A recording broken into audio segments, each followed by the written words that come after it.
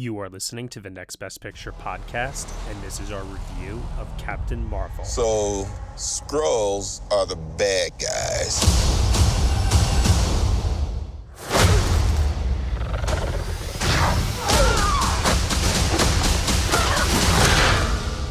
And you're a Kree, a race of noble warriors. Heroes.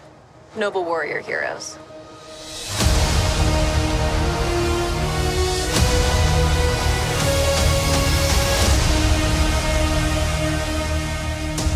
Your life began the day it nearly ended.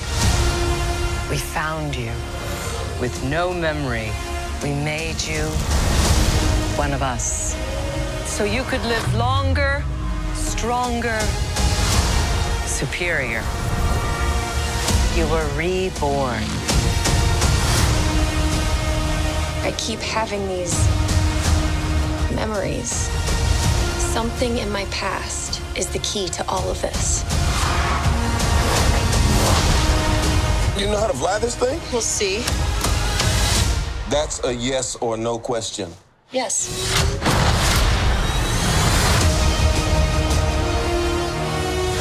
Would you like to know what you really are? I think I had a life here.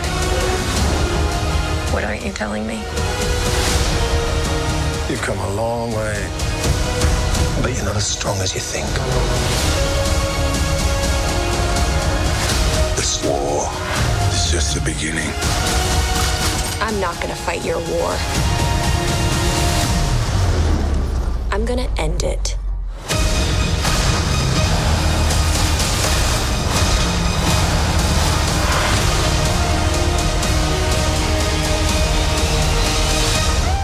Aren't you the cutest little thing? Aren't you cute? And what's your name, huh? Fury. What's cute? I'll be back. All right, everyone, you were just listening to the trailer for Captain Marvel, and the story is as follows. Carol Danvers becomes one of the universe's most powerful heroes when Earth is caught in the middle of a galactic war between two alien races. The film is starring Brie Larson, Samuel L. Jackson, Ben Mendelsohn, Jaimin Hansu, Lee Pace, Lashana Lynch, Gemma Chan, Annette Bening, Clark Gregg, and Jude Law. It is written and directed by Anna Boden and Ryan Fleck, and also co-written by Geneva Robertson Dorwit. Joining me for this review, I have JC Aldridge. Hello, everybody. Deanne Knighton. I am super sick of people telling me what I can't do. Cody Derricks. Hi. And Danilo Castro. How's it going? All right, everyone. So Captain Marvel, or as I like to call it, the appetizer before Endgame. So this is something that we've been looking forward to since the Avengers Infinity War post-credit sequence. I know that for others that follow the MCU pretty closely, they have been waiting for this for longer than that. I kind of keep my nose out of Marvel's business. I like to just enjoy the movies as is. I don't read the comics. I don't read up on spoilers or nothing like that. I'd like to just enjoy them as they come. And hot off the heels on, let's think about this for a second. What do we have? We had Thor Ragnarok. We had Black Panther. We had Infinity War, right? Are those the latest three? Ant-Man and the Wasp. Yeah, I haven't seen that still. I need to get caught up. That's okay. But yeah, so Captain Marvel is kind of coming hot off the heels of what has been a very, very great streak for Marvel Studios right now. How does it fare up to the others? How does it work as a standalone film? How does Brie Larson do? We are here to talk about that. And we are also going to get into spoilers, but we're going to do that later on. So for the time being, you are safe to listen, but we will get into spoilers later on with this review. Why don't we first kick it off actually to Deanne. Deanne, what did you ultimately think of Captain Marvel? So overall, I liked the film. There's definitely some inconsistencies that we'll get into, but overall, from a broader theme standpoint, I thought it really worked. I liked the tonal shift and kind of the quieter tone through the first act, and I loved the third act really takes off in a way that I think is really impactful and successful.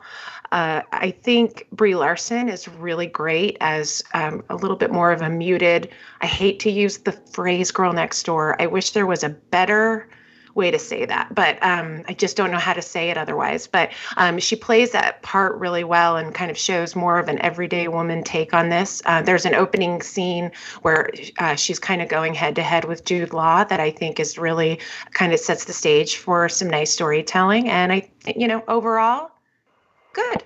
Okay. Right, JC, what about you? Well, so this is funny. This will set the tone for the whole podcast, I think. So Captain America, the First Avenger, has always been my favorite Marvel movie. Always. Above everything that's ever come out since then, it has been my absolute favorite movie. FYI, that's a very interesting choice. I just want to throw that out there, actually. Sure, yeah. It's not often I hear that one at the top of anyone's list, so... Oh, yeah. I've had multiple conversations about that as my first choice, which is why it will be very interesting to announce that Captain Marvel has replaced Captain America, the First Avenger, as my top favorite Marvel film. I will say that maybe it's just because I'm a day out of seeing it, but truly, the entire time I was watching the film last night, I was thinking, this is the one that's replacing Captain America First Avenger, and it did. Wow. Okay. Cody, what about you? Okay, so okay. I hate to be the one that's like, I'm not really into Marvel movies, but I'm not, and that's like just my opinion. I enjoy them. I enjoy things about them, and I enjoy the ones that I think go above and beyond, notably 2 of the 3 movies that came out in 2018.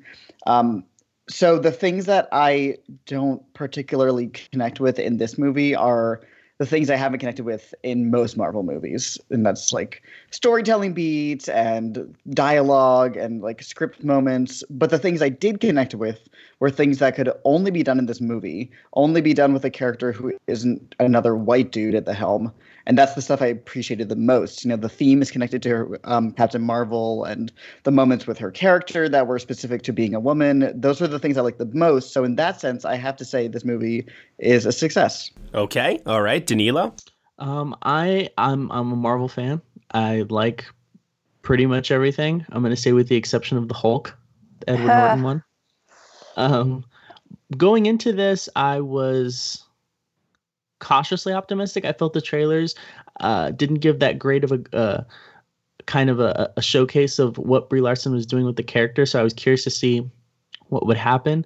But ultimately, I came out of the movie enjoying it and enjoying her performance. And kind of like Dan said, I liked it. I think there are issues that we're going to get into that I have a little more, to talk about in terms of details. But overall, I enjoyed myself. Okay. All right. I am the one who's mixed. Sorry. Man, I'm pretty mixed too. Typical so you're not alone. Matt. Well, okay. So there's a reason for this too, because prior to these last, say, 1.5, almost 2 years with things like Spider-Man Homecoming, like I was saying before, Thor Ragnarok, Black Panther, Infinity War, Marvel was kind of very inconsistent for me. I mean, I was, at a point where I had just given up pretty much on every single film that they were putting out. Age of Ultron was a disappointment for me. Thor: The Dark World was a disappointment for me. Wasn't a big fan of the first Guardians, actually. I do like Volume 2, but it was just all over the place. So, it's like Iron Man 3 and so I think if you ask a different person, hey, what's your favorite Marvel film? You're going to get different answers from everybody. Sure. Which is a good thing. But I've never really been an enthusiastic Marvel person.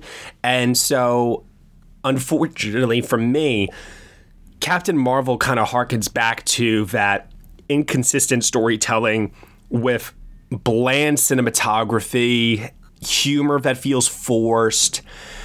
And yet it's mixed in with an origin story that I found to be very compelling at times. And I thought the cast did a great job of keeping me entertained throughout. So there's some good and there is some, I don't want to say opportunity because Marvel is Marvel at this point and they have a formula and it is what it is. But I'll just say inconsistencies and certain things that for me just maybe don't compute for what I find to be the most entertaining. Oh, I'm right there with you. I think in particular, like as I was watching the first act, speak to what you were saying, there is kind of a grimness to it, like to the coloring and the lighting and some of this, even the visual effects in the first act. And then, of course, I think especially the humor in the first act, none of that was actually hitting for me. There were things hitting, like the development of her character and some of the interactions between her and Jude Law and Annette Bening, I thought were all really good, but I was not too excited at the beginning. I do think it gets progressively better and more interesting. I think the visual effects improve. I think, as far as the humor goes, I think it really tried hard to use nostalgia in a way that I found off-putting. I like a little bit of it. There's this scene at the beginning that involves Blockbuster Video that actually I liked, right? Like, I'm like, okay, that's enough. Yeah. That's enough 1995 for me. But then the movie does continue to just kind of hit you over the head with 1995, even like in this culmination scene with the choice of a song that was so on the nose that it totally threw me out of the movie.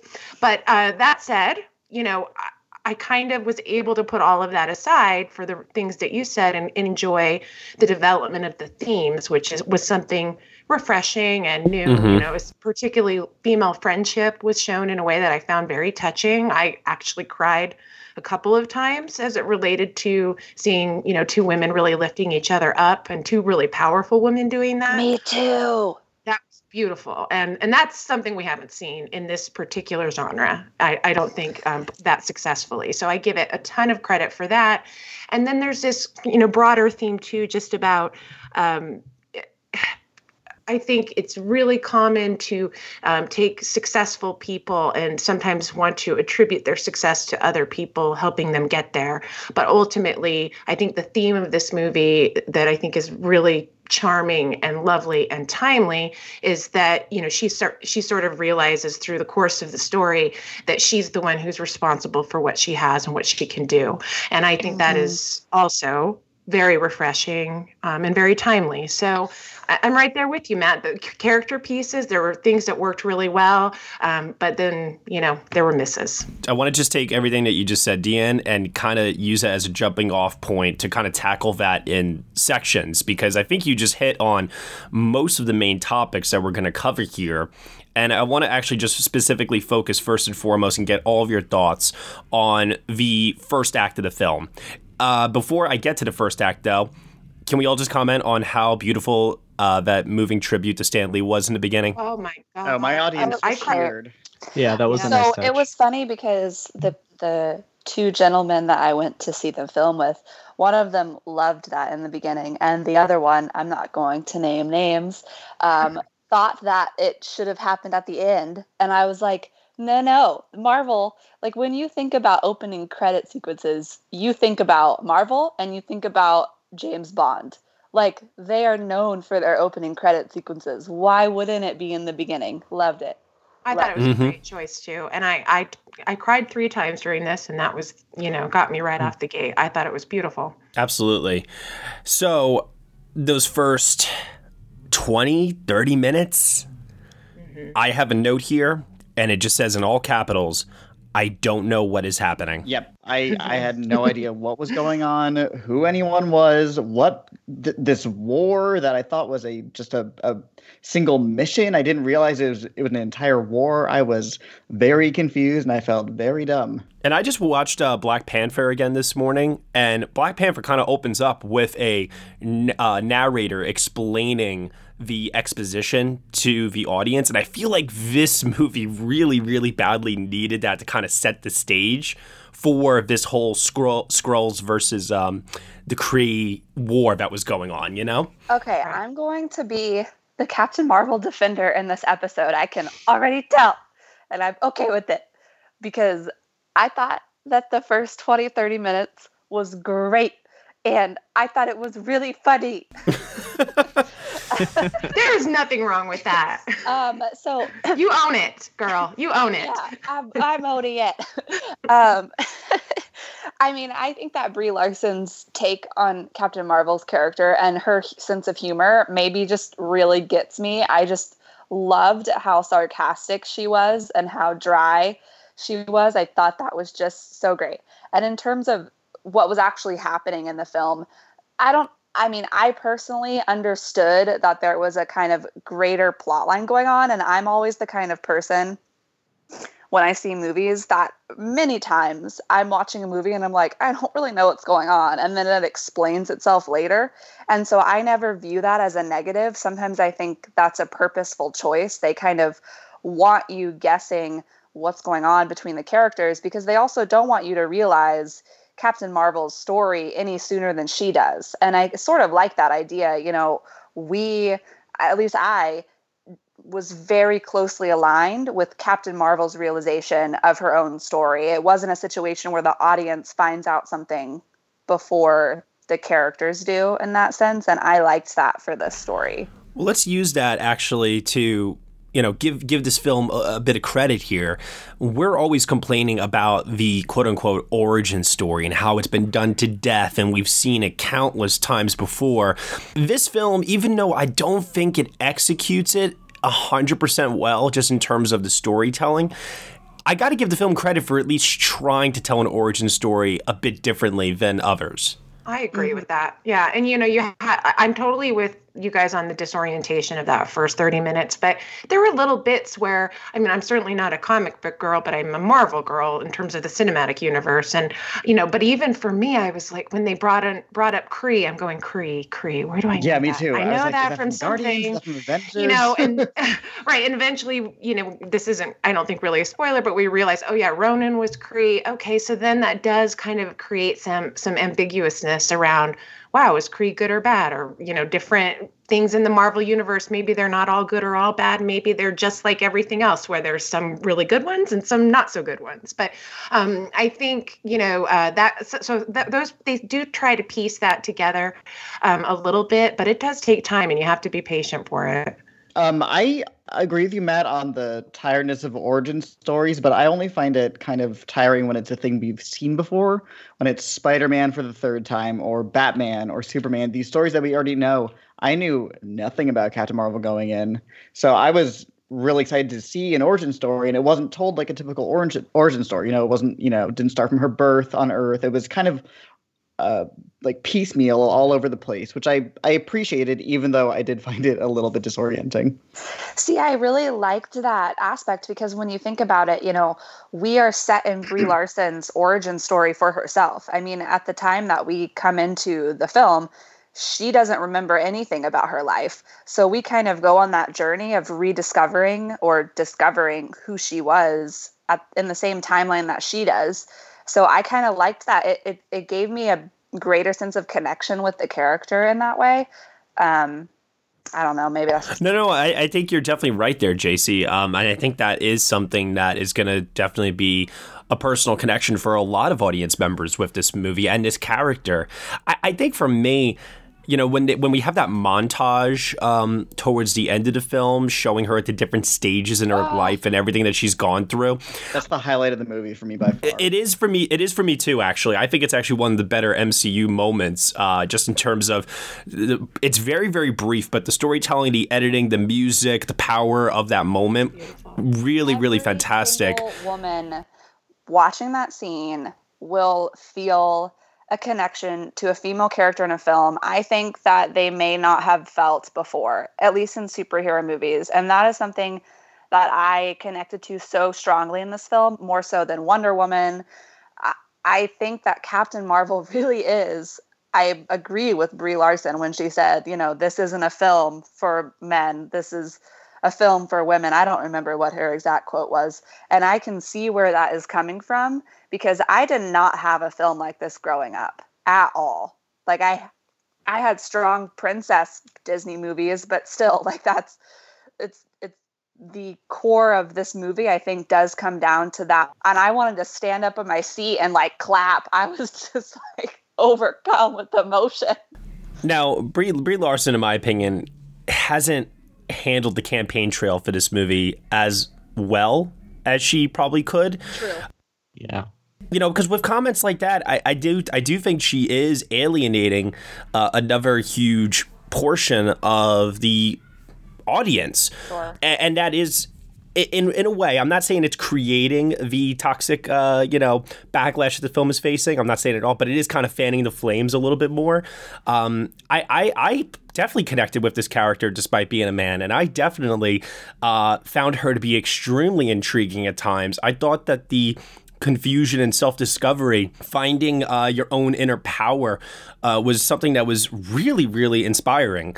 And I thought the film did all of this very well.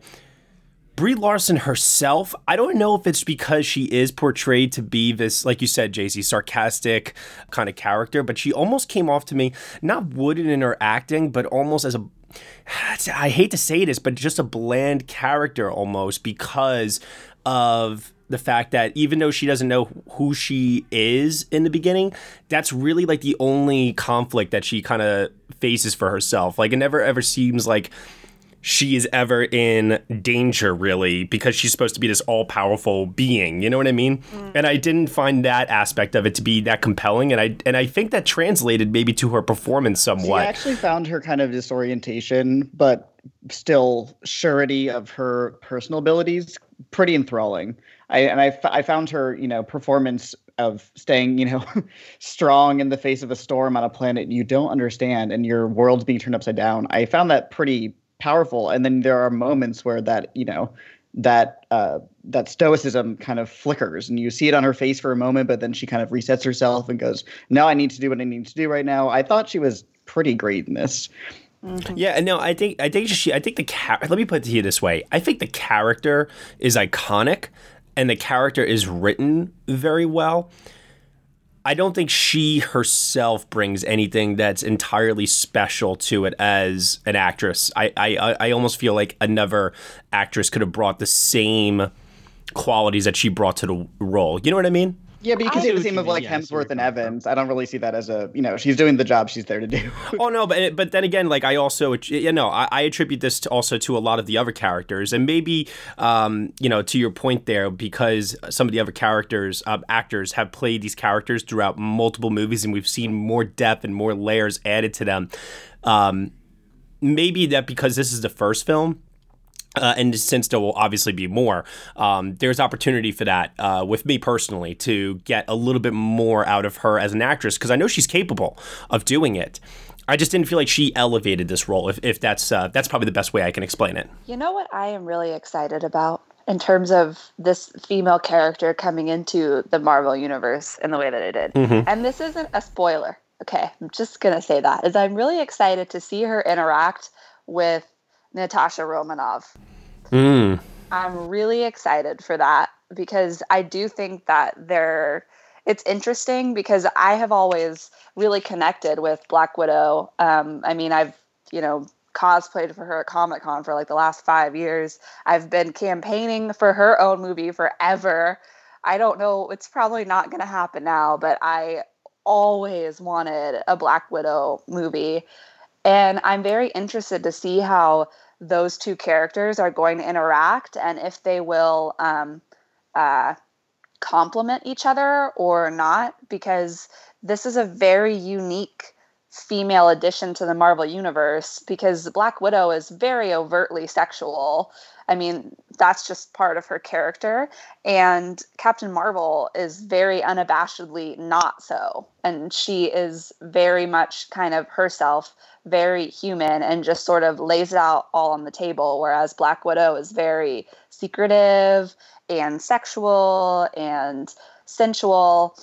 And I'm just interested to see how their characters will interact. Well, breaking away from that for a second, actually, I'm very curious to see how she interacts with the people that have established themselves as the dominant forces within the Avengers group, more like Captain America, Tony Stark, and from a power standpoint, Thor, because I don't know, I think the comics have explained this. She's more powerful than Thor, right?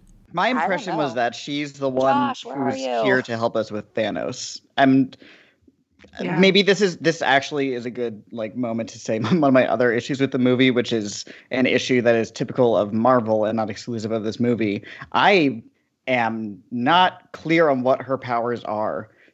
Her photon beams, I get how she got them, but they seem to have the same vague just energy power as like what Scarlet Witch has and what Iron Man has and what Vision has. And I didn't get how that set her apart from those characters. Whereas I think the Avengers in the first phase of Marvel's MCU have really specific powers. And I think Marvel has kind of strayed away from that. Even Black Panther, I'm still not quite sure what his powers are. He's stronger? I don't know. Yeah, it's interesting because like she can fly. Thor can also fly.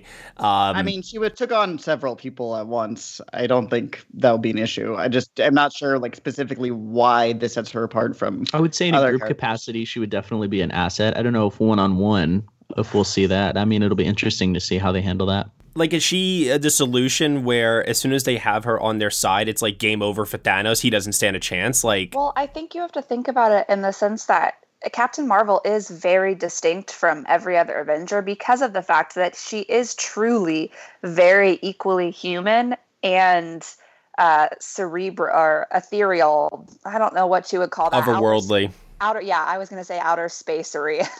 That works. And, whereas you have Thor, who does have experience on Earth, but he is inherently otherworldly, Asgardian. We don't really have... Captain Marvel has that true innate kind of double dipping aspect. And I agree with y'all. I don't really know how far her power goes, but I do think that will play a very large part in why she is such an asset for this upcoming battle. Oh, I think it's really interesting too, the way, there's that trope that they used with Thor and even Wonder Woman used it to a degree where it was this I'm of another world and here I am in Earth and I'm figuring out Earth. And there are some great jokes and things that can come from that. But I think that this did take a little bit of a different angle with that, which I appreciated. For example, it was in the trailer, but there is that scene where the guy tells her to smile. And there's something, very subtle and just amazing about the fact that is something that related to her in this, worldly, earthly planet that also she could relate to in other places. And she just glares at him, and every woman who is a woman who has been in that experience where someone tells them to smile and you want to tell them to F off, just like has a moment there, Definitely. and so I liked that, because it could have gone the other direction and been a little more hokey with that element. And I thought that they did a nice job making it something different. Yeah, no, there's definitely a lot of great moments in this movie, especially like the one thing from a thematic standpoint that really resonated for me was she was always constantly being told by Jude Law, who's like her mentor in this movie, to keep her emotions in check, which I think strongly speaks to what women are constantly always told because they're considered to be more overly emotional and they gotta hide that and so on and so forth.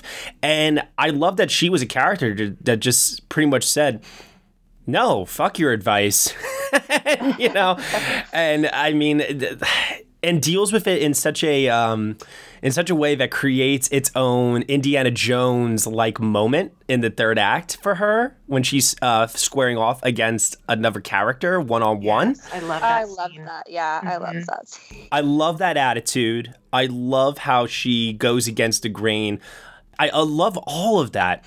I just wish that the tonal balance of this film, and getting back to certain things about like the humor and the thick and heavy editions of the 90s, like that soundtrack, that soundtrack to me was distracting at times, I have to say. Okay, I'm glad I wanted Matt, more.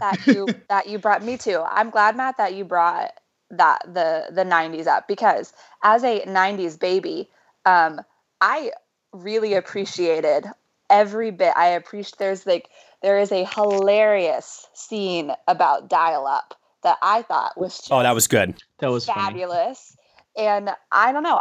Maybe I can't really think about a modern day film. Maybe I'm just missing, but I can't think about a film that's come out in the last decade or so that really does treat the 90s as though it's in the past with that nostalgic flavor that I've been kind of looking for. Maybe I'm sure there's a film like that, but I just can't really point my finger to it. Well, we're starting to see it. Like in the last year, there was like mid-90s that came out, and there was another one last year that was set in the 90s. So to your point, JC, we're sort of right on the verge of it becoming its own place in time, which I think is interesting Lady to Bird see. A little bit. Yep, and exactly, and as a baby of the '80s, it's fascinating for me to watch it because I look at the '70s in this sort of retrospective way. It was before my time. It is sort of interesting to see how the '90s is becoming its own thing, and I think it's just happening right now because time had to pass. That's true. Yeah. And I love all of the movie montage. I'm sorry, not movie montages. The movie references to the 90s in this. Mm-hmm. A few of them that I picked up on.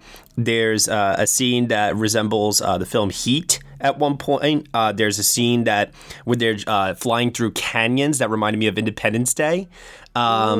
There's a Terminator 2 reference where she takes somebody's clothes and rides a bike to a rock song. Oh, totally. You're right. There is, I wrote all this down. This is a little bit more subtle, but it is going to lead into what I think is the one thing that everybody wants to talk about. There is a Men in Black reference to the MVP of the film. Yeah. Goose. Now, I have some things to say about Goose. I am one of those people that does not get emotionally manipulated by animals on screen. What is wrong with you? I just don't. I don't. I'm kidding. I don't with cats. I'm a dog person. I don't with cats either. So. I do think that the presence of Goose in this movie, even though it is played for some really good comedic moments, I do think it is a little bit emotionally manipulative, and it is overcompensating maybe somewhat for certain other lacking areas of the movie at times. I don't know. I mean, they didn't use the cat as like an emotional crutch. It's not like it was like flying. No. But in terms of like not like emotional like sadness, but like audience participation, hoorah moments. You know what I mean? Okay, I will say that I can agree with you in the sense that I do feel like they use the cat to the point, almost like a magician's trick of distracting maybe from plot points that maybe weren't cleared up. I don't know. I haven't seen it for a second time, but I could see where that cat would have been used in a more cinematically manipulative way versus just a true, authentic addition to the film itself. I could see that. Was it like a baby Groot situation? I think it made its presence matter by the fact that, I mean, what it does later in the movie was only something that could be done by this creature. Yeah. My only problem with the cat was the overabundance of using a CGI double for it. And not even for like the stunt scenes. There would be scenes where there was one scene where Brie Larson was just holding it in the farmhouse, and all of a sudden it was a CGI cat. And I don't know the in and outs of working with a cat on set, but if you're gonna have it be real in some scenes and then fake in others, it was really, really distracting to me. Does anyone here own a cat? Yes, I had a cat for 18 years. I've lived with a cat before. How hard is it to get a cat to do what you want it to do? Okay, but here's the thing. Right, but they're Marvel. I'm they not can really. Pay for my cat's cat. not. No, but my cat wasn't a good example. Her name was Scribbles, and she was like a dog. She came when she was called. Okay, she literally all I had to do was be like, Scribs, come here, and she'd come running, and like she would sit, and she wanted to cuddle, and I could pick her up and do anything I wanted with her. Like she was a weird cat. I'm just gonna say so. This cat was obviously not a Scribbles, but to your point, yeah, they're not easy to handle unless you have my cat, which you don't. So yeah, but they would be just like holding it, and all of a sudden it was like a computer monster. It really bugged me. All I know is that cats are more notoriously prone to going their own way on movie sets than, say, dogs are, for example. Yeah. Yeah, I think the nice thing about Goose, we haven't even talked about Nick Fury yet, but I did like, that allowed Nick Fury to have his little bit of his own, character development story. Yeah. And how about, are we going to talk about the young Nick Fury? And was anyone distracted by that? Because I thought it was pretty amazing. I did not know. I did not know that it was CGI at times. I legitimately thought it was great makeup, and that is just a showcase for how amazing de-aging has become. Everything. It's going to less slow, in my opinion, a little less slow on Clark Gregg, who I thought looked a little spotty at times. Yes. Coulson just looked like he had too much makeup on. Right. Like I wouldn't say, it just looked like he had and maybe like a prosthetic. Like it was definitely less effective, but I was glad to see him return for sure. But Sam, it felt like it legitimately felt like it was 1995 Samuel L. Jackson I was watching on screen. It felt like he said that at Pulp Fiction. It's amazing. It was so great. I mean, it really blew me away at times. I was very, very thoroughly impressed by it. What I wasn't as impressed by was, in my opinion, this really bad makeup job on Talos, played by Ben Mendelsohn. I was not a fan of. I admire that they use practical makeup. But all I kept thinking of when I was watching this was I kept thinking of Lord of the Rings makeup and how amazing like orcs looked in Lord of the Rings. And this just looked like more Star Trek like, but in not like Star Trek in the cinematic sense, like more like Star Trek in the TV show sense. Or like a Power Rangers episode or something. You know, I didn't think about that during the film, but now that you say that, I'm glad I didn't think about it during the film because that would have bothered me. Yeah.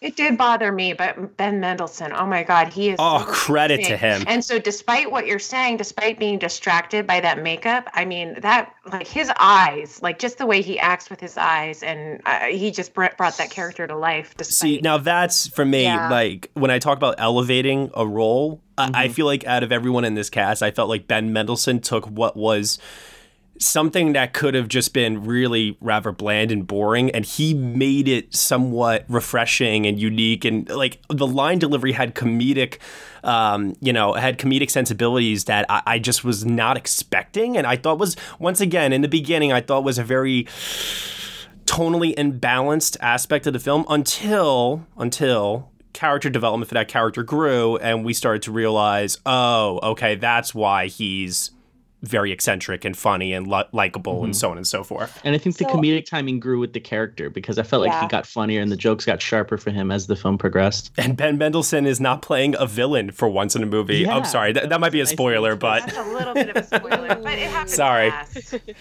It does. It does. Okay, wait. I have a question because this was brought up in my watching last night. One of my friends told me that in this movie, there's supposedly many new characters that are introduced that are going to continue to be in the films. And I could see that for a couple, particularly Maria, Lashana Lynch's daughter in the movie. The one who's like, what's her daughter's name? I don't remember. No, I think the daughter is Monica. Oh, Monica. Okay. So I'm feeling like I would be really pleased to see Monica later on in the Avengers timeline. I don't know. I'm interested to see how these characters that have entered come back. Like, do y'all think that roles will come back? I believe she's a character in the comic books. Oh. Okay. So I think that might be what they're setting up. Don't quote me on that, but I think that's what the case is. Ooh. So at this point, are we ready to give final thoughts, grade, and then we can discuss spoilers? Yeah. Yes. All right, so final thoughts then. Cody, anything that we did not touch upon that you want to touch upon with Captain Marvel? I don't think so. Like I said, I have an unfortunate kind of roadblock into my full appreciation of Marvel movies in general. It's not something I like about myself, but it's just me. But again, the things I appreciated about this movie were things you could only do without. It couldn't be a Thor movie or Captain America movie. It was specific to that character, and that's what I liked the most about it. So I'm going with a 7 out of 10. Okay, nice. JC? I think I covered pretty much everything that I love so much about this movie. I mean, it would be a different conversation to have as to why, because you're right, Captain America First Avenger is a very unique choice as a top Marvel film. But I think that that would be a different discussion to have about why Captain Marvel surpassed that for me. But just in the sense of Captain Marvel itself as a film, I thought that the performances were strong. I loved getting a younger Nick Fury. I loved learning about how his eye patch happened. I thought that was awesome. And I would give it A 10 out of 10. Wow. Whoa. Boom. My boyfriend is up right now, and he is very strongly disagreeing with my rating. DM? Okay, so, like I said, I think that there were some things, particularly in the cinematography, that were problematic that actually, I have to say, not to make comparisons, but made me so appreciate Black Panther even more. Not to hit on Captain Marvel, but just to say that, like, how vivid and the use of purples and reds in that film, like how much that added to the power of that story. It gave me a nice appreciation for that. But there are things that Captain Marvel does that it does really well. And I'm going to give it a 7 out of 10. And that, that's because really it's the overarching themes that I think carry it to the finish line. And then one other last thing I want to say, we were talking earlier about is this a girls' movie? Could this be a movie is it only a movie for women? I have this thing that has been creeping into my mind over the last couple of years. I think anytime you look at a power dynamic, I think just by sort of default, that gets attributed to white males because historically power dynamics have been typically controlled that way. But I believe that the danger of power can have influence on anyone in a position of power, and it can be abused in a way, male, female, whatever you want to call it. There is that reality of as power develops over the next while. I think that we have to be open to realizing that can be a whole bunch of people who can, create that. So I didn't say that very well, but I hope what I said made sense. Oh, I thought you said it really well. No, it makes perfect sense. I thought you said it really well. And so, again, I think as we move forward, and I hope that this isn't a movie just for women, I guess is what I'm saying, because I think anyone can be a victim of the abuse of power. No, I will say, Deanne, I think that's a good point. I don't think it's just a movie for women at all. I mean, I think everybody who goes to that movie will enjoy it. I just think I understood, I hope, what Brie Larson meant by that, and that, like, it's a movie that is particularly pointed at a group of people who have felt underrepresented in film in the way that they would like to be. And I don't think that means that it's excluding anyone. I think it's just meaning like, hey, we see you. I felt like this movie was saying to me, I see you. And I am representing you in that way. I'm with you. I'm totally there with you on the representation piece. I believe in that 100%. But I just thought I would kind of throw out that other thought I had, especially as we're seeing that dynamic more in mainstream films these days. Sure. Yeah, definitely. And, Black Panther, I thought did the same exact thing for the Black community as well. And I don't see the issue with this. Everybody's overreacting so much and giving this movie so much hate on social media. And Brie Larson, she doesn't deserve that for the things that she's saying. Do I think that she could maybe say it a little bit better so there's less ambiguity to bring on that hate? Sure. But at the same time, what she's saying is not cause for the kind of crap that's been happening around this movie. It's just completely overblown and really, really ridiculous.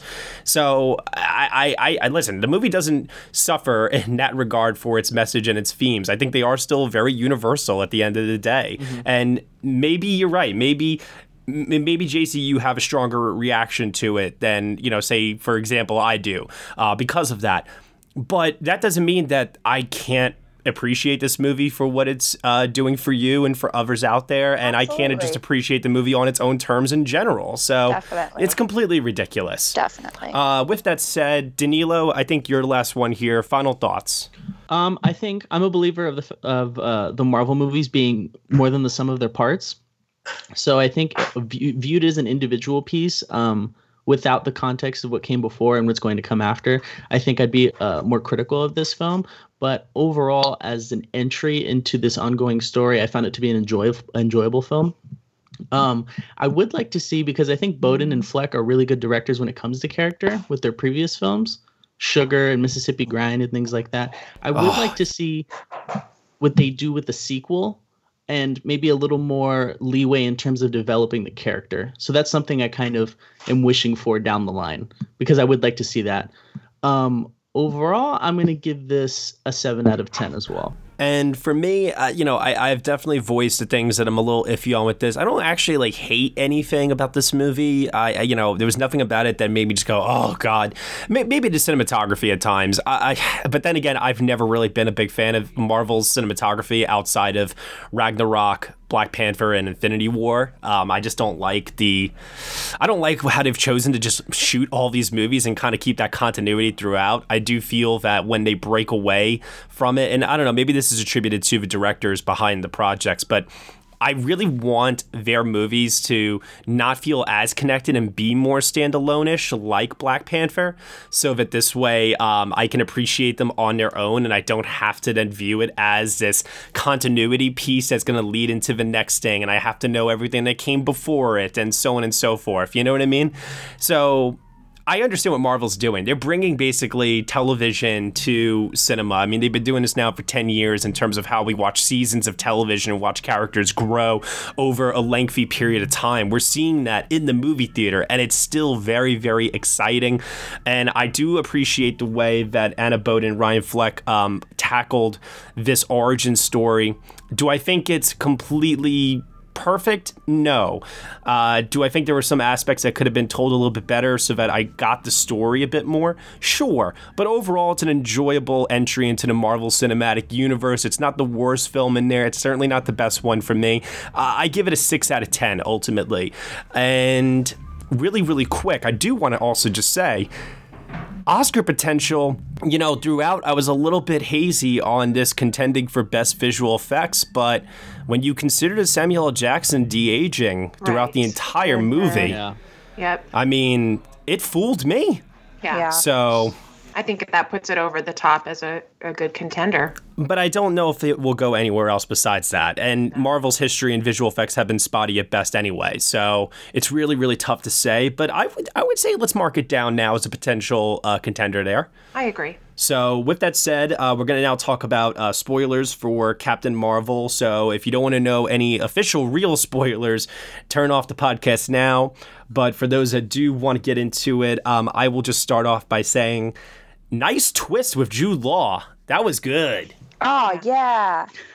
I liked that. I liked it a lot, actually. I thought that was really, really well done. Even though I could see it coming a mile away, I still genuinely really liked it. Yeah.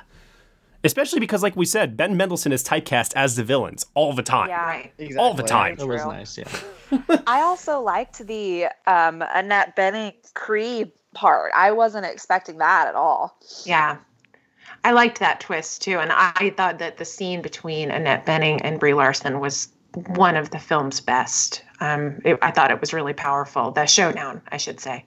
Yeah, and all the unraveling of who Carol / Veers was, even though, like I said, I found the first a half hour a little bit confusing. The payoff weirdly works. That's not to say that I think the beginning it could have been not better. Like it could have been a little bit more streamlined and still have that same payoff. But I still felt just the little details, like when you see the flashback to the plane crash and Carol's blood is blue in the beginning because that's an imprinted memory, but you don't know it yet. And then later when, of course, we find out that she's human, it's red. Just little details like that really just set up these dominoes of expectation that you don't even know are going to fall. I agree, Cody, especially with I loved the realization that, that little piece in her neck that they had been convincing her that was what was giving her power. And it ended up being the prison cell that was keeping her power from unleashing itself. I loved that. I thought the blood, and I agree, and I liked the metaphor of the blood as well. And when he's like, I'm the one who put the blood in you, it kind of goes back to what I talked about at the beginning in terms of that overall theme of people thinking that they're responsible for your success. And and I think that played out really well. And again, just kind of hit that theme home in a more subtle way. I mean, I don't think it was too overt. I liked it. To go back to what Cody was saying with the backstory, I really liked when the scrolls were scrubbing through her memory and you were seeing like the variety of like when she's talking to Annette Bening and like they keep reversing it to try to get information. I thought that device was really cool. Oh yeah. Yeah. Right. That That sort of was cool. conveying.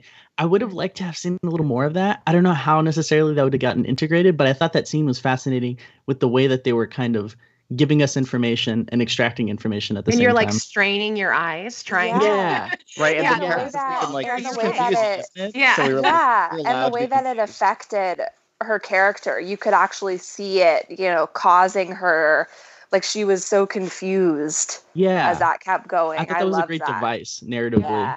I have to ask, was Ronan really necessary? I liked Ronan because it tied into Yes, it did take me a while to remember that he was the villain from Guardians of the Galaxy #1. But once I realized that, I loved that because it plays into the whole idea of the Tesseract. Like, Yes, it's necessary, Matt. Of course it's necessary. I yes. guess. I It's don't know. necessary because he's my number 1 celebrity crush, so I was happy for every second. Hey. Lee Pace, yo. Yeah, no, Lee Pace, not Ronan the Destroyer.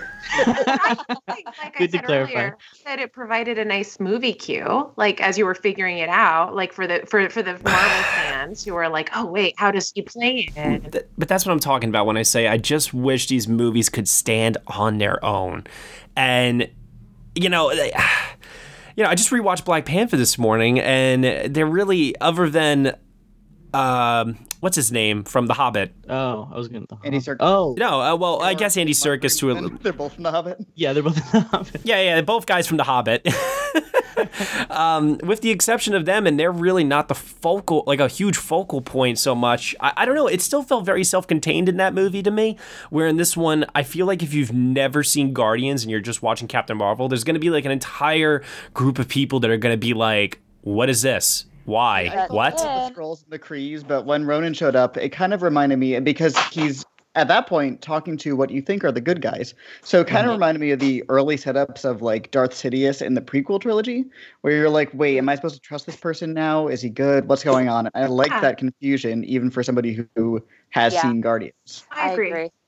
Okay, Jake. so are we going to talk about Endgame? And Endgame. the build up to that. Oh my God! And that little Post-credit scene. Yeah, I loved Yeah. it. I loved that mid-credits scene. I liked it because it provided a nice, woo moment before the screen went to black. Did you Even do though, that? I'm sorry, Yeah, Did did you you have actually that noise in the Marvel, theater? Carol was wearing the most obvious reshoot wig I've ever seen. My friend went, "That's a wig." Notice, damn it. But like, that's I okay. didn't notice that. I didn't I notice just it either. One of my friends brought up a very interesting point to me that I have been thinking about just a little bit. And that was, could you have told Carol Danvers' origin story in a very streamlined manner in just Avengers Endgame? Did we No. need... No, It's going to be too dense. I'm going to Yeah, assume. no way, Jose. Yeah. Just like how Infinity War allowed you to play off of these characters that you already know. He brought this up to me after she arrives, in the post-credit scene to the other Avengers, because he said, all right, if we did see this movie, and we know about the pager, and we know she's played by Brie Larson, if this is how Endgame, kind of started with her just showing up, could they have given her... Like he said, couldn't they have done like a DC thing where they give her a minor exposition and give the standalone film after, and that's the flashback movie of the 90s? Like Black Panther into Civil War. Kind of, yeah. And I thought to myself, that's very interesting, but I don't think there's a purpose in discussing that because we got what we got. It is what it is. And it's perfectly fine. I don't think this needs to be dissected and broken apart. Do you think she's going to play a big part? I mean, I Yeah. think she's going to play such a big part. 100%, completely. I mean, they would not have done all of this otherwise, Here's the thing is that if we had gone into Endgame without this origin story and we would have been seeing how emotionally affected she was by Nick Fury's absence, I know that I would have been distracted the whole movie and been like, wait, what is the backstory between Nick Fury and her? Like, why is she so involved? Did they have a relationship? Did they have a child? Are they in love? Like, what's going on? I would have needed this prior. Yeah, no, I completely agree. I think, because I just keep going back to that conversation we had after the screening, he didn't like the movie as much as I did, and I was still mixed on it. He didn't like the cinematography. He didn't like the visual effects. He didn't like the makeup, and he just and he kept thinking to himself, like, he almost felt like they rushed this movie out because they need to get it out before Endgame. And with only a few weeks until Endgame releases, I think that's where most of it was coming from. And he was just like, oh, they could have done a little bit more to tighten up the storytelling in the editing room, and they could have done this and that and everything to make the film a little bit more stronger. And I was like, you know what? Like I said, you might be right, but I don't think there's any point in arguing that, because what we got, like I said, what we got is what we got. There's no reason to, you know? I'm sure you could go through most of the Marvel movies and tighten something up or improve on something. I agree. Yeah. So I listen, at the end of the day, people are going to hate. And I'm not saying my friend was hating necessarily, but I can easily see why that would be attributed as being, oh, you just want to hate this film because it is a female lead character, and, you want to keep these kinds of stories down. And it's like, no, like that kind of toxic behavior needs to stop. The movie is allowed to be flawed, and we're still allowed to like it. And the movie is also allowed to be flawed and still be everything that it is for, like, JC, 10 out of 10. I mean, like, good for you.